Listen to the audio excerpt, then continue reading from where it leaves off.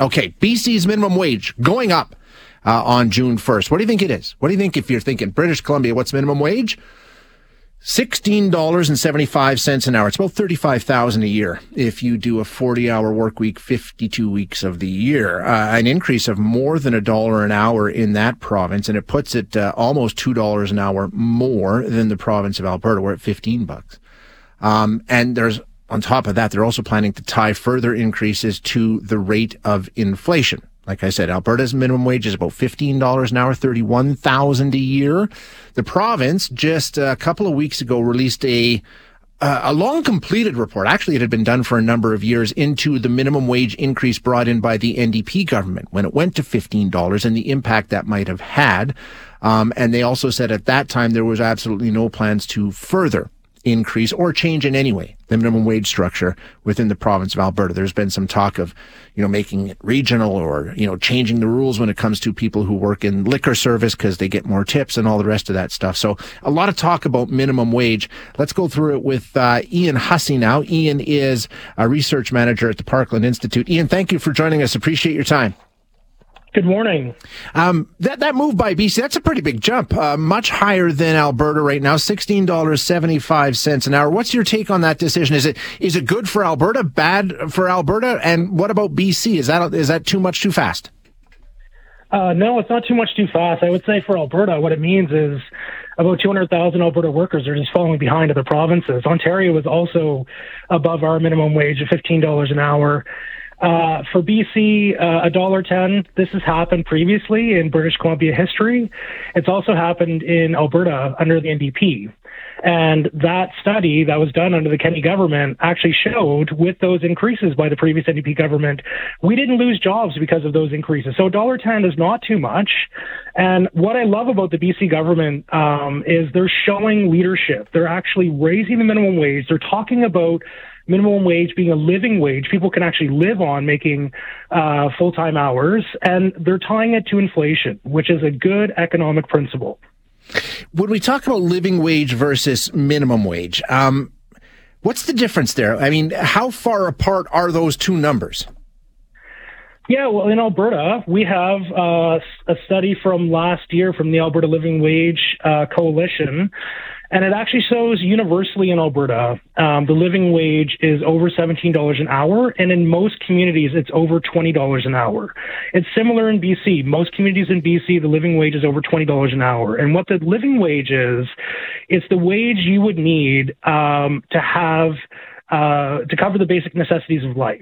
And so that's your rent, your food, your childcare, all those things.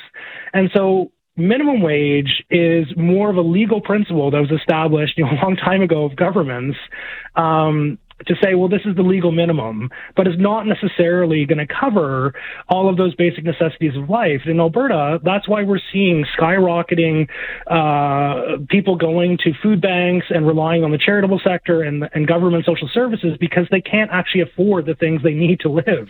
Yeah, it expands what we call the working poor, right? I mean, they have jobs, they're making money, they're earning a quote unquote living, but it's not a living wage. Exactly. And that's the real principle of it is if someone's working a full-time job, they should not be poor. They should be lifted out of poverty.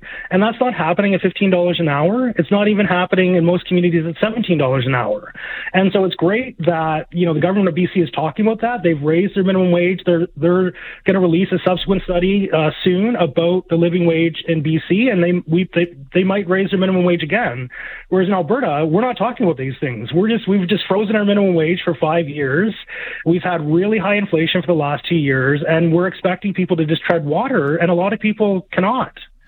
I want to go back to the report. You mentioned that it showed we didn't lose any jobs. I thought it said, the increase when we're talking about 2015 to 2018, it showed we lost about 25,000 jobs, primarily in the younger ages, 15 to 24. But my reading of the report this weekend showed that we did lose a number of jobs with the minimum wage increase. No, in fact. So I'll just start with what the report actually shows. Okay. It has a data table in the report that goes by age category. So, 15 to 19, 20 to 24, et cetera. And what it showed is for almost every age category in almost every year, the NDP raised the minimum wage. the number of jobs in each age category went up. There was only two exceptions, and that was in 2017, ages 15 to 17, they lost 1,700 jobs. And the next year, that age category gained 7,600 jobs.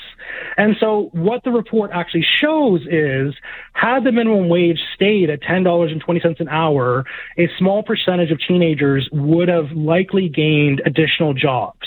But what that means is the 200,000 workers who make minimum wage would have their wages frozen at $10.20 an hour, and they wouldn't be able to live on that wage. So it's like, you know, the panel was made up of a couple economists, a couple of folks from the business lobby, and the economists did advanced statistical analysis to show, largely in line with existing economic literature, that, you know, a small percentage of teens would have gained jobs. And that's why they're saying there was a loss of jobs. Okay. Tying it to inflation, which, you know, like you mentioned, BC is doing, that would have been a 6.9% increase last year. I mean, the costs are going up. It's tough for me because I understand that costs are going up for everybody, and people earning minimum wage, it's extremely difficult to make ends meet. But the businesses that we're asking to pay that same wage, they're facing the same cost increases. How do you strike that balance? Well, right now, let's just talk about the economic reality. A lot of businesses have a labor shortage, meaning they cannot attract workers because maybe they're not willing to pay enough wages. And if we look at the food sector, where a lot of minimum wage workers work, the average wage in the food sector for the last couple of years is over $18 an hour. So it's more than $3 an hour above the minimum wage. So leaving the minimum wage at $15 an hour is really only serving uncompetitive, low-wage employers. Gotcha. Ian, I'm out of time, but I do appreciate you being here. Thanks so much.